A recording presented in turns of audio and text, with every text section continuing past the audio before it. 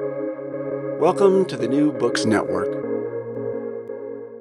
Hello and welcome to New Books in Philosophy, a podcast channel with the New Books Network. I'm Sarah Tyson, Associate Professor of Philosophy at the University of Colorado, Denver, and I'm co-host of the channel along with Carrie Fictor, Robert Talisse, and Malcolm Keating. Together, we bring you conversations with philosophers about their new books, drawing from a wide range of areas of contemporary philosophical inquiry. Today's interview is with Kim Q. Hall, Professor of Philosophy at Appalachian State University. Her new book, Queering Philosophy, is just out from Rowman and Littlefield. Why isn't there a queer subfield in philosophy? How has institutionalized philosophy continued to develop without a recognized specialization in queer philosophy? What would it mean to care queerly for philosophy? And how might that change not only the field, but the possibilities for living? These are just some of the questions raised by Hall in Queering Philosophy. Hall diagnoses philosophy's straight habits and shows how an intersectional approach to queering philosophy can allow us to practice philosophy otherwise. By building a promiscuous archive to think along with many questioners of dominant norms, Hall argues for a pursuit of wisdom that is relational, experimental, and attuned to other ways of life. Kim Q. Hall, welcome to New Books in Philosophy. Thanks so much, Sarah. I'm very happy to be here. It's great to have you. So let's start off with you. What is your background as a philosopher, and how did you come to write this book on queering philosophy? Yeah, so when I was an undergraduate student, I had no idea when I began undergraduate studies, I had no idea what philosophy was. I started out as a pre-med major, and I just thought that, school was something that one had to do to get a job at the end of it, and that there were only, as far as my family was concerned, certain things that one should study in college. One of those was medicine, the other was law, and another one would be business. So I tried the pre-med route, and that really didn't work out for me. Now I'm interested in ecological questions and other kinds of questions to do with science, but I really wasn't the way, I guess, science was approached in the classroom wasn't something that really grabbed me. But I ended up taking a philosophy class, and that just really blew me away. I didn't realize that there were all kinds of people who had written, continue to write, and talk about these ideas, right, and these questions. And it was reading Simone de Beauvoir and Angela Davis in particular that really helped me to make sense of some things that I had experienced and continue to experience in my life. And I thought, well, these are questions that matter for my life, for thinking about questions of social justice in the world, and that's really what got me into philosophy. And honestly, those kinds of questions also inform my interest in writing this book. I am somebody who works in philosophy at the intersections of feminist philosophy, philosophy of disability, philosophy of race, queer theory, and environmental studies. And I'm interested in those intersections with questions about identity and embodiment and how power works, in terms of constructing norms regarding identity and embodiment that inform both our experiences of oppression and strategies of resistance. So broadly speaking, those are the kinds of things I'm interested in. But, over time, as I was reading and writing work at the intersections of queer theory, feminism, and philosophy of disability, it just always struck me that queer theory has never really been taken up. And queer philosophy has certainly never become a recognized subfield in the discipline of philosophy. And I just found that so puzzling, especially because I was reading work by folks who are in other disciplines like Michael Warner, right, or Jasper Puar, and so on, who were talking about, queer theory, or even David Halperin, queer theory as being completely institutionalized and perhaps no longer queer because of it, or queer theory being over or somewhat passé. And I thought, but that's not true in philosophy. In philosophy, there's never been a queer philosophy that is recognized as a subfield in the discipline. And my evidence for that I talk about in the book has to do with, the absence of jobs in which someone is searching for an area of specialization in queer philosophy, the absence of sort of thinking about or in curricula of a queer philosophy course that would be on the books. You find that in some cases, but for the most part, there is no sort of standard offering of a queer philosophy course in philosophy departments. Um, and so I thought, well, you know, how could that be? And of course, I also think about that with the fact that, as has been noticed and written about by folks like Linda Martine Alcoff, that philosophy has a diaspora in which all kinds of folks who have training and terminal degrees in the field actually have gone on to other fields, right? They have their academic homes in other departments, in other disciplines. And Judith Butler, one of the a key figure in queer theory, talks about being that. Well, she wants to resist thinking of herself as that other of philosophy, but she talks about this other of philosophy, the philosophical work that is disavowed by the field's mainstream. So, those kinds of questions, how do we sort of think about this nexus between uh, queer theory and philosophy? What might it mean to think about queering philosophy and really grappling with that institutional reality of the failure of philosophy to really arrive? After 30 years of being more than 30 years of being in existence, its failure to arrive in philosophy as a recognized subfield. So, yeah, and you've started to talk about the argument you lay out in your introduction about it's called Queering Philosophy, Why Now? And you've started to say part of the reason why now is because it's not been earlier. And right, like it's just because I mean, when you lay out the evidence for how it has not arrived, it's really startling. But before I'm going to let you like spin that argument out even more and say more about why now, right? Why not only it hasn't arrived, but why we need it. I just want to read this quotation that resonated so much with my own experience, and that I also try to say to those one or two really amazing students who come up and they're really motivated by questions of normativity and social justice. And you write, it is not hard to understand why those of us who are members of oppressed groups might be drawn to philosophy. Its critical stance toward dominant beliefs and values resonates with those who've been targeted by the violence of those dominant beliefs and values.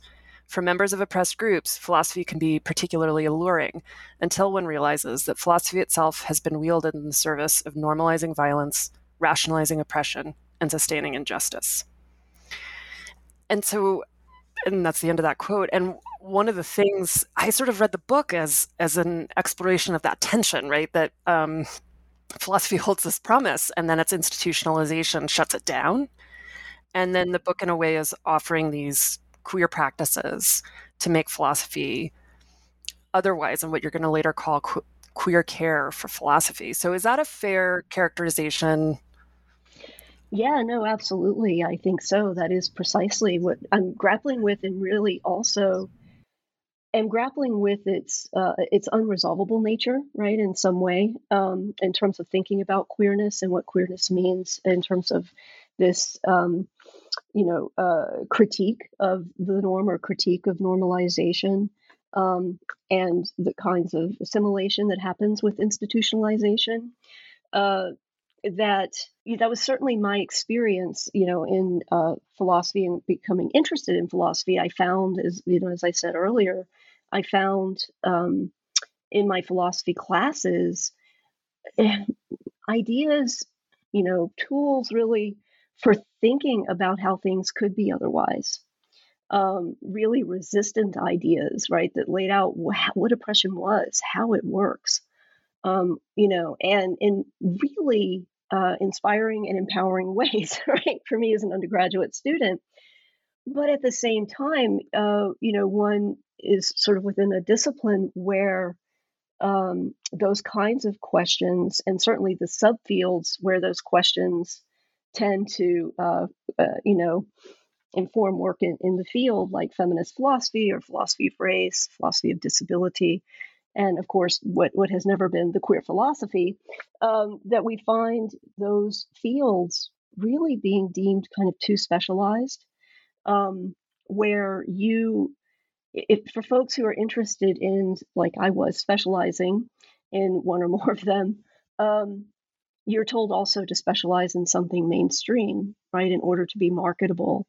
And you're it's curious to me that one always had to filter in some ways one's interest in those areas through mainstream figures and questions in order to count as doing real philosophy, because there was always something outside of real philosophy that that work was deemed as doing, that work in feminism or philosophy of race and queer studies. And so a lot of folks, have had that experience in the job market of uh, interviewers assuming that what you do is somehow not philosophy in one way or the other.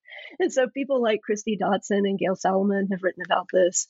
And certainly I experienced that too. And I write about some of that in the book. Um, but but yes, I think also when we think, so that's a kind of institutional reality, but also when we think conceptually about the tradition of Western philosophy, um, when we think about its ideas of reason or its ideas of what it means to be a person or be a human being, and how those concepts have historically and at present been wielded against people of color, disabled people, women, queer people. This is something that shows that while we have these ideas that are fundamental for thinking about rights, right, that not everyone really has been included within those categories, that within Western philosophy, there is also this tradition of rendering whole groups of people and their histories and ideas and experiences disposable. Yeah, and so and we'll get to the chapter on the pandemic, but it feels a little absurd to ask. And so why now? Is this a concern after like a million people have just been allowed to die? But so why now, right? Why do we need queering philosophy now, given the situation that I think you've really vibrantly painted for us? Yeah, I mean, I'm trying to do a lot with that question of why now in the book. And one of the things that I'm doing is just noticing how that appears just in talking about queer theory, queer theory now and then, or thinking about, is there queer theory anymore, right? Thinking of queer theory as somehow passe or what's left of queer theory. These are questions that are asked. And of course, thinking about philosophy, why talk about queer theory now if in some quarters people want to say it's passe, right? Is it too late, right, in some sense? And I, of course, argue against that. I wouldn't have written the book if I thought, in fact, there was nothing to say about it. But also to work it as part of understanding what queer is and what it does, because folks like Elizabeth Freeman, who has a concept of chrononormativity, really ask that question, why that, to sort of put into question the notion that that which is queer is somehow contemporary with it or hip, like it speaks to a present or even a future necessarily. She's thinking maybe the point of being queer is to kind of be kind of lagging behind, just outside, being in some way outside um, of that linear progressive narrative of time in which we understand the present is better than the past and the future is somehow going to be the best yet. And I think about that in terms of how ideas and whole fields can be just written off as no longer useful. What does that mean when we're talking about a field that's talking about marginalized experiences of exclusion? What does it mean to say that that's no longer relevant for us now? when those exclusions continue to happen. And so part of what I do is to really press on, to challenge that idea that the way that our work should proceed is to always move on to the next thing, which is always better. Robin Wegman thinks about that as the latest object of study, where we have queer and then maybe that's replaced by crip or something like that.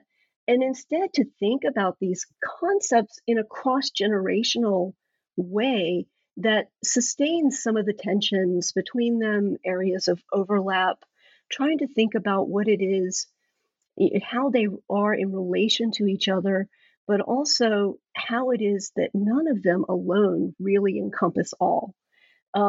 And to try to think coalitionally in cross movement ways in terms of how we theorize these experiences of not belonging or being excluded, somehow being, outside of that which is the norm. Yeah, and you move it then, the project moves into a chapter called Queer Matters, which begins with a story in italics. And you use that italics formatting throughout the book. And it seemed to me on reading it that this was a writing practice that was a mode of doing what you're arguing for in this chapter, which is making queer spaces within the straight habits of institutionalized philosophy, right? So we're in an academic book, and then you break open the genre with an italicized story. And so I'd love you to talk about how this chapter helps us understand the strange absence of queer philosophy and kind of through this practice, right, of opening it up. Yeah. Well, so in terms of the italics, yeah, I appreciate that. I think, that's definitely what I'm trying to do. So I'm glad that it resonates. But yeah, to think about how it is that philosophy is done, to think about queering philosophy is not something that is simply adding LGBTQ experience or questions to what it is that philosophy does, even though that is important, right? To think about philosophically from LGBTQ experiences for sure, including thinking against, as Bonnie Mann says, what it is that philosophy is, that's what pluralism really means. It's not just that we add all these perspectives, but we're still doing the same thing in the same way. But in fact, that engagement or thinking from excluded perspectives is something that should also challenge normalized practices within the discipline and the stories that philosophy tells about itself. And so I try to add different stories in there for one, but also to think about, the things that really often don't get included in philosophy texts, which has to do about the person writing the work. How is it that, really trying to bring together theory and practice in some way in terms of thinking reflexively back on oneself about how one is situated in relationship to what it is one is writing about. And that is also the work that the italics tries to do, which is to say there is behind this text someone who spent this time thinking and writing these ideas, but at the same time who lives in the world and has these experiences and as a result has a certain perspective on them.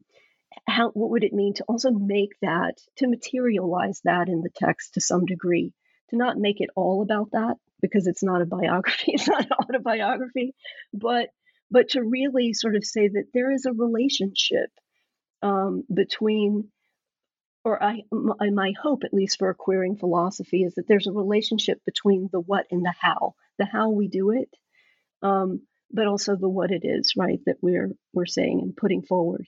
So I try to do that. And the passage that I think you're mentioning there that opens that chapter is an experience that I had, but it was at a philosophy conference, which it was an experience of, going to a panel and in a panel that was in a marginalized subfield. And because it was a panel in a marginalized subfield, many people in the audience were members of underrepresented groups in the field. And so we're sitting there waiting for the panel to begin, and the door opens, and there's a white man in a suit who looks around at the people sitting there and quickly shuts the door. So if it happens once, you think, well, they just realized they were in the wrong room, right? But sitting there, that happened several times. Several people, some people opened it and closed it quickly more than once. And it was so striking that there, a number of people in the room, me included, just kind of laughed. We just started laughing. And that was really wonderful because we all, without ever, conferring with each other, we understood what was going on and also what that meant about our place in the field. And the response was laughter, which kind of opened a space to think of oneself as possibly being in it in some way, right? It was a critical and resistant move rather than sort of like, oh, maybe I shouldn't be here. That kind. It wasn't that at all. It was a laughter in the face of that, which I found really wonderful. So, I in that chapter on Queer Matters, I tried to think through how it is, when we think about this question, why has, after more than 30 years, there never been a subfield called queer philosophy that's been recognized in the field? To think about that as a question also about institutional habits, how we come to understand what philosophy is as we're trained within a discipline, what kinds of texts are properly philosophical, what kinds of questions are properly philosophical, which also informs who we think is properly philosophical. And so, really trying to think in a critical phenomenological way about habits, that institutions also have habits, and those habits, while not conscious, do the labor of reproducing the exclusions. So that, trying to do something about philosophy's straightness, right, or its heteronormativity, and I think about that in that chapter as, and I'm not trying to say these are the only habits, the only institutionalized habits, and maybe they're not even the best ones, right? But they're ones that I could see as, definitely thematic, right, in that kind of experience. But really thinking about those habits of purity, universalization, and also indifference, and how it is that those worked really at a non-conscious level. That if you asked a philosopher, are you biased against LGBTQ people? I imagine and hope sincerely that most would say absolutely not. And there is, again, this refers to that tension, right? Within the field, there's a field for, this idea that we tolerate no dogmas, that there's, all questions are important. It's important to ask those questions. The questions are more important than the answer. There's a concern for justice. But in practice, these injustices occur and get reproduced. And so, I thought about just being trained within a discipline.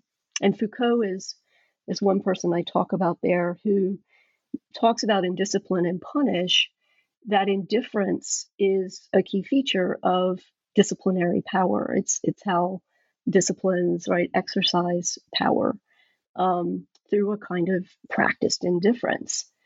And that indifference, to me, is also that sense of, here's this field happening for more than 30 years, really important, within humanities and social sciences, called queer theory. And there's no sort of sense in which it transforms philosophy, that it's taken up and engaged and becomes a subfield in philosophy. And in the meantime, people who work in that field or even are foundational in it, like Judith Butler, leave philosophy. And there's this sense of one walks through the hallways of conferences, or one is in the department, and they're just people who aren't there. And so how to think about what it means to become indifferent to the people who aren't there, whose experiences aren't, informing how it is we think about personhood and what it means to be human and reason and all those things, but also, people's lives and their careers, that business as usual continues. So that's what I try to think through, is how institutions have habits, how those habits form a kind of straightness of philosophy. Yeah, and you build on that by going into questions of epistemology, and you say, in the chapter on epistemology, I saw on queering as epistemic practice, I saw the theme of humility as really central, and so I was hoping we could talk a bit about why humility is so crucial to queer knowing. Yes. Well, so there, I'm really thinking about in the terms of the question of humility, because to be queer, or to be, let's say, lesbian or gay or bisexual, or transgender, someone whose gender and sexuality is deemed perverse, right, or abnormal in some way. To have that experience, to come to understand oneself, or to have some kind of self-knowledge, means that one is required to understand oneself in relation to categories that really you didn't create for yourself, right? That you come to understand yourself as this category, a member of this group. And that requires often, some people can experience that as completely descriptive, right, of their experience. But in terms of queer experience, to have a queer experience is to understand that there are whole parts of your way of understanding and yourself and moving through the world that aren't captured by that category. And that belonging to a group requires being silent about them. And that happens in dominant contexts, but it also happens within non-dominant ones as well. And I found Liddell McWhorter has written about this, and I write about her in the book, but also Mariana Ortega and Maria Lugones. I found really useful, for thinking about this idea of humility in the face of that, because that recognition that with these categories that define social group membership, that there's always something that isn't translated there. That from a queer perspective, the humility is that attunement to that which isn't captured, that attunement in some sense to opacity, to the thing that can't be translated, to a kind of thing that can't be known, maybe is unknowable, is rendered intelligible within the way that the group understands itself. But that, so that humility, I think, is trying to think about how we come to understand ourselves as members of a group, but also members of multiple groups, a certain kind of multiplicity of the self, how to have a way of understanding queerness as a practice of knowing that is not certain about who one is, not certain about who belongs or doesn't belong in the group, but maintains a critical openness to that which is excluded from the group, right? That which the terms of membership really don't include. And to really have that be a part of a practice, an epistemic practice that's really crucial for coalitions and for solidarity, to try to think about a kind of collective knowing, a knowing with, or knowing alongside, as opposed to that solitary individual knower who is certain that these are the criteria for membership, and we know who possesses them and who doesn't. Queer experience is that experience that is always left out of that, right? That is the thing that becomes the constitutive outside for that coherence to exist. Yeah, and you build on that openness to uncertainty, and that lived experience of exclusion, and then taking that into one's practices of trying to know group membership and know other people and know the world. You then move into this chapter. It's I think it's the only chapter title that doesn't actually have queering in the title. The chapter is Power, Life, and Death. It was a really nice. It was I thought helpfully interruptive that you did that, and you connect in this chapter bio and necropolitics. To look at how queer lives get framed in philosophy and also right broadly outside of philosophy, and you put this into relationship to pandemics, and you make this really important argument about how the AIDS pandemic actually gets called an epidemic as a way of denying how broadly it's still affecting people. So what's the queer work of reframing or the queer reframing that you do in this chapter against these issues of death, right? Of letting die.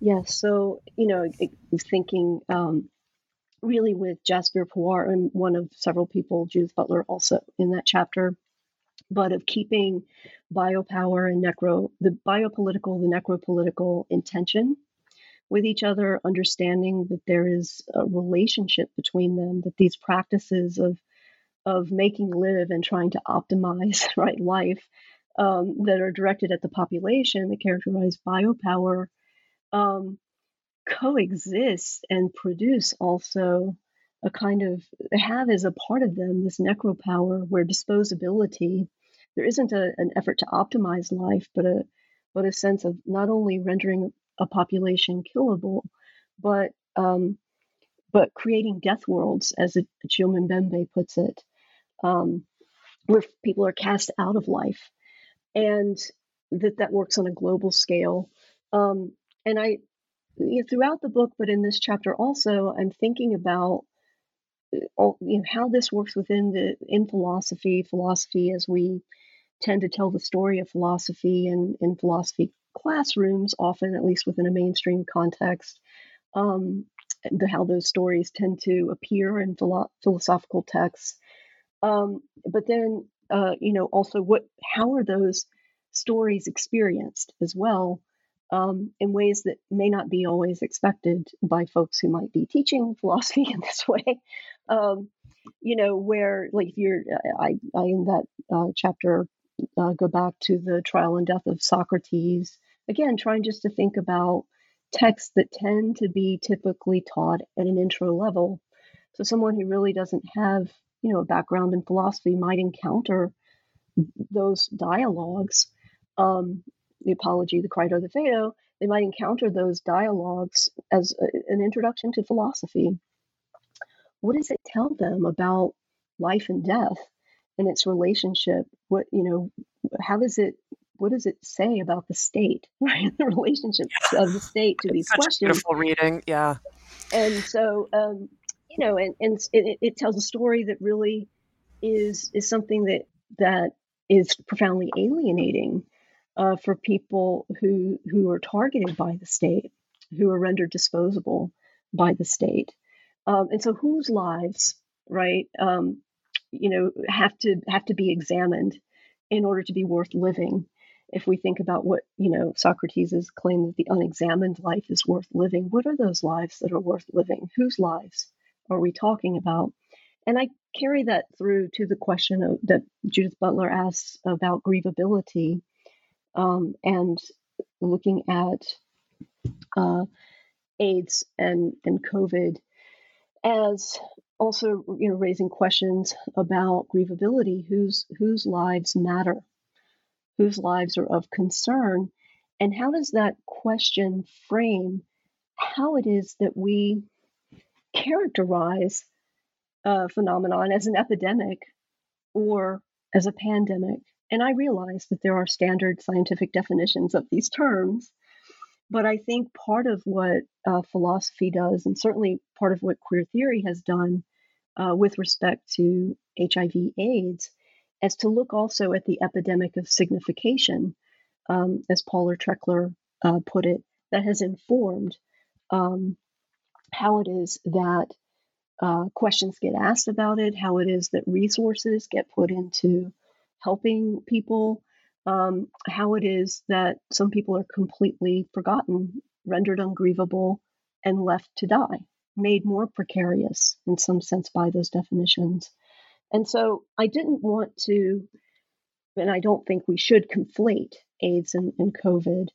I, agree with Che Gossett and Eva Hayward that really the connections between them have to do with racism, right? Thinking about how it is that that racism is something that can unite them, and that what we can learn by putting them in relation to each other is to look at not only whose lives are being counted, who is affected, and who among those affected is counted when we start to think about epidemics and pandemics, when we decide to move between those, but also how we think about when they're over. And in terms of AIDS, that's told often as a story of the success of biomedicine, that there are treatments right now that allow people to live with AIDS, but that does not tell the story of all the millions of people around the world who continue to die from it and who have no access to these treatments, to these prevention measures. And so their lives are rendered ungrievable, not mattering, as we tell this story about the success of biomedicine with respect to HIV/AIDS. And we even see that sometimes in thinking about the history of ACT UP. I mean, the AIDS Coalition to Unleash Power, which had many chapters, has some chapters still, but it had many chapters, and it had many subcommittees, right? Subgroups organized around all kinds of things, linking poverty and AIDS, thinking about questions of food, all of those things that weren't simply about getting vaccines into arms, making treatments available. And I think that mainstream, discourse of AIDS and COVID thinks about both of them in those terms.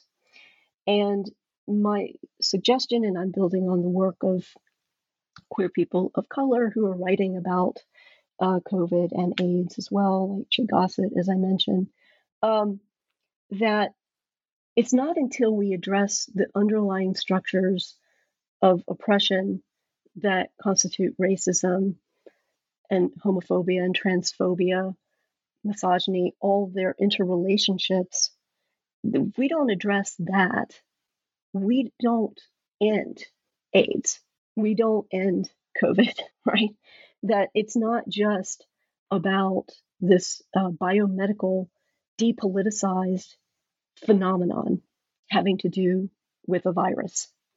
That it is also about the structures of our society that in bio and necropolitical tension seek to let others live, optimize their lives, right, improve their health, while rendering other populations disposable and creating death worlds. Yeah, and this links, I think directly to the discussion then you go into on queer ecology, and talk about death worlds, right? Like the extractivism and exploitation and capitalism. But okay, there's a line I love. There's a beautiful line I want to get to. I'm trying not to dwell too much, but they're just so connected, and I love the ordering of the chapters there. But there's this line in the queer ecology chapter that you write: nature's queerness is a matter of its becoming in relation. And if anybody's working on a love letter who's listening, I recommend this as a line in your love letter. It's a beautiful, beautiful line. And becoming in relation is an important theme throughout the book, but seems particularly important in this chapter on nature, right? Where nature is going to come up against this concept of queer. And so why is queer ecology an important intervention in thinking about environmental ethics, thinking about climate change, and thinking just in this bigger way about something called nature? Mm-hmm. Yeah, well, and as I start that chapter, just thinking about how it is that the natural is wielded against queers. Um, that to be queer is to be unnatural, um, and so I think really thinking about, well, what kind of queer perspective might there be on nature, or what we think of as non-human nature, and part of that involves also questioning how so much of the conversation within environmental philosophy is concerned with, you know, trying to think about these categories of the human, the animal, and the natural, um, and really identifying characteristics that should make us care about non-humans. So, if we think about why should human beings care about animals? Well, because look, these animals possess uh,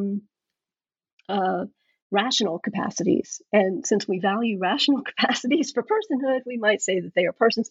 So we have that kind of not valuing difference, um, but really thinking about having an ethics that's about sameness, about valuing that which is similar and trying to make the case that this is what is similar.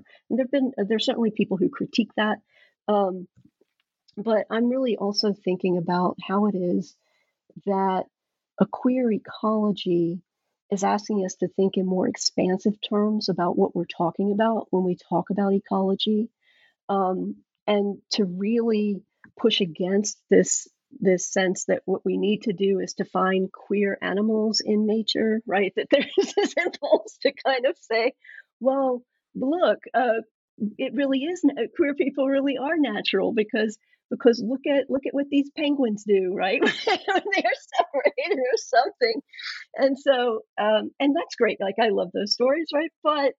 But that is not what I think a queer ecology is about. And so the notion of the becoming in relation is to really think relationally about vulnerability. That in some sense, having an ethic that can address environmental catastrophe involves really being able to challenge human exceptionalism, but also to be able to think that in that challenge, we're also really calling into question these categories and understanding that interdependency of planetary life, and an interdependency that isn't just about the wilderness. I look at folks who've at this notion of the wilderness as this profoundly settler colonial kind of idea of a place where no people are, which has always been premised upon removing the people who were there. So, whether or not there is a wilderness, a queer ecology is not oriented toward a wilderness. It's not even thinking about queerness itself as a kind of wilderness or wildness, but to really think about it as a being in relation to I build on Eli Clare in this respect, layers and layers and layers upon history that have given rise to our current situation. And in that moment, our ethics, the question is, how do we live with, understanding that we are in this relation to layers and layers of history, that we can't remove ourselves from it. We can't purify or restore what has been lost, but how can we be in relation in ways that come to care for what remains, to care for, that which perhaps isn't lovable, not the cute penguins, right? But really thinking about um, all facets of planetary life and the vulnerability that defines, uh, what it means to be in the world, and to be interdependent, and to live with loss.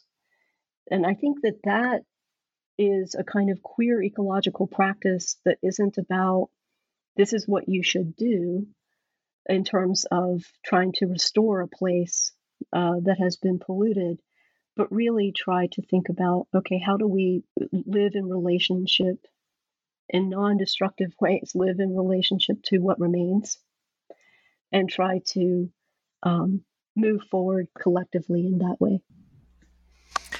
Yeah, and you've to talk about the ethos or the ethics. And I'll admit, when I saw there was a chapter on ethics in the book, I did feel a dread that I have developed over the course of my philosophical career when faced with ethics. And whether that's fair or not. But by the time I got to that chapter, I knew that I wasn't reading a book that was about to try to align me with the status quo or align me with something sort of pre-scripted. And you really delivered in this chapter. You give your reader a sense of queer ethics through notions like opting out and making do. And then you have these wonderful concepts like caring promiscuously and caring queerly. So will you talk a bit about how queer ethics helps us build queer worlds? Mm-hmm. Yeah, I think that one of the things, what I just said with talking about the queer ecology, um, I'm really thinking with Hartman, who writes about waywardness, and I talk about elsewhere in the book a kind of waywardness that she also describes as queer. And of the many ways that she describes it, one of them is thinking about to love that which has been deemed unlovable, to love that which has not been loved. And I think about that as a kind of a queer care, because and also thinking about it in terms of queering philosophy, because going back again, thinking about philosophy as loving wisdom, like what kind of love is this, and understanding that ethics traditionally has been about principles, right? And policies, whether we're talking about what it is that should guide policymaking or what it is that should guide individual action. It's been about kind of laying them out and making a case for them. And I call that a carceral ethics. And I call it a carceral ethics because it is always attached to some kind of idea of punishment, right? There's this thing that you should do, and that there is some kind of punishment that should follow. And of course, that's a story about ethics or the good that queers know well, given the fact that our lives are associated with all that is immoral. So all of these principles and ideas of the good really have been weaponized and continue to be weaponized against us. And so there's a really good reason why, even for me, thinking about an ethics can kind of give me a reaction of, I don't know if I want to think about ethics. Yeah, right? Do I want to go there? Yeah, must I? But what I'm thinking about with queer ethics is thinking about a caring otherwise. that it's a caring that is oriented toward that which is deemed unlovable, that which isn't included right within our norms of what a good life or a life worth living is supposed to be, and that's really about thinking from the perspective of queer experience about how it is that we create lives and values in our being together, whether that's in the form of creating our own families, or whatever it is, that there's a way of being in relationship with each other that we've created and continue to create a kind of ethics that's queer, that goes against those dominant norms. And so part of the opting out has to do with that saying no, right, to those dominant norms. And, some people have thought, well, if that's all that ethics does, really, what is it that it gives us? And I try to say, well, but there isn't really any creation of something else unless there is a kind of saying no to something. And that saying no to conventions that actually, are really detrimental to your well-being is something that's really important for queer existence. That you learn to love the otherwise, but also you come there through saying no first. But in terms of the making do, I think about queering ethics as experimentations in living, where it's not that we have this certainty of the good and it's, as I call it, this pole star that guides right action. And I've set out all of my criteria for what the good is. And that's it's the standard I will use to assess what I do. No, it's something in the making, through experimentation without guardrails, and a caring that is created in that context that isn't confined by what the mainstream says one is supposed to care about, but is about, again, caring for queerness with that which is deemed unlovable, for caring about one's life and the lives of others who have been deemed unlovable. And in that, there's a kind of making do. And with making do, I'm building on Mariana Ortega's work in her wonderful book, In Between, where she talks about it as a kind of micro technique of way of living, where you can't really have something that is the utopia, but you find a way to continue and to make do. You find a way to get what you need to build relationships, understand yourself, and in so doing, create other ways to be in the world. So I think that kind of care for that which is deemed unlovable, that resists those conventions that say what it is that we should care about, that are engaged in a process of experimentation and a kind of caring for and caring with, that those are the things that allow the opening of an other way to be, another way to perhaps do philosophy, if we think of the queer care for philosophy, another way to think about just what it means to have a good life. Yeah, it really makes me think about, there's a movement now in raising children to let them feel their feelings, even the difficult ones. And it's interesting to live in a context where people had to, there has to be a movement to try to reclaim negative emotions for children. But thinking about how queer children are, right, how non-normative they tend to be, and then this interesting movement, right, to try to meet children where they are and to try to care for them. Yeah, and I think about Lugonis's notion of playfulness and Ortega's notion of making do, and the way that children are so brilliant at playing and making do, in these very non-normative ways, right? Absolutely. And I think that's so interesting too, because I think that's so right. And and I'm not trying to say queer people are childlike, right? But or children, but they have been infantilized, right? I know that, just the experience of being considered an adult in a chrononormative sense means going through certain kinds of rites of passage. And when your life is one that's not sort of bookended, right? Yeah. Where you haven't been disciplined, right? And normalized. Mm-hmm. Right. Yeah. And so children, but also people who are who live otherwise, right, and counter to those norms, who resist them, there is a creativity in that play that allows something else to emerge. Yeah, and I just think about the possible moments of solidarity between people who are trying to not discipline children into deadly normativities, right? These cruel normativities that protect their trans kids, right? And let them flourish. And the kind of solidarity that's possible there between people, because there's a commitment to not violently imposing these straight norms, right, onto people. Absolutely. Yeah, absolutely. So what are you working on now after writing this beautiful book? Where are your thought practices today? My thought practices are in many places. Yeah, it sounds like it. It sounds like it. Yeah.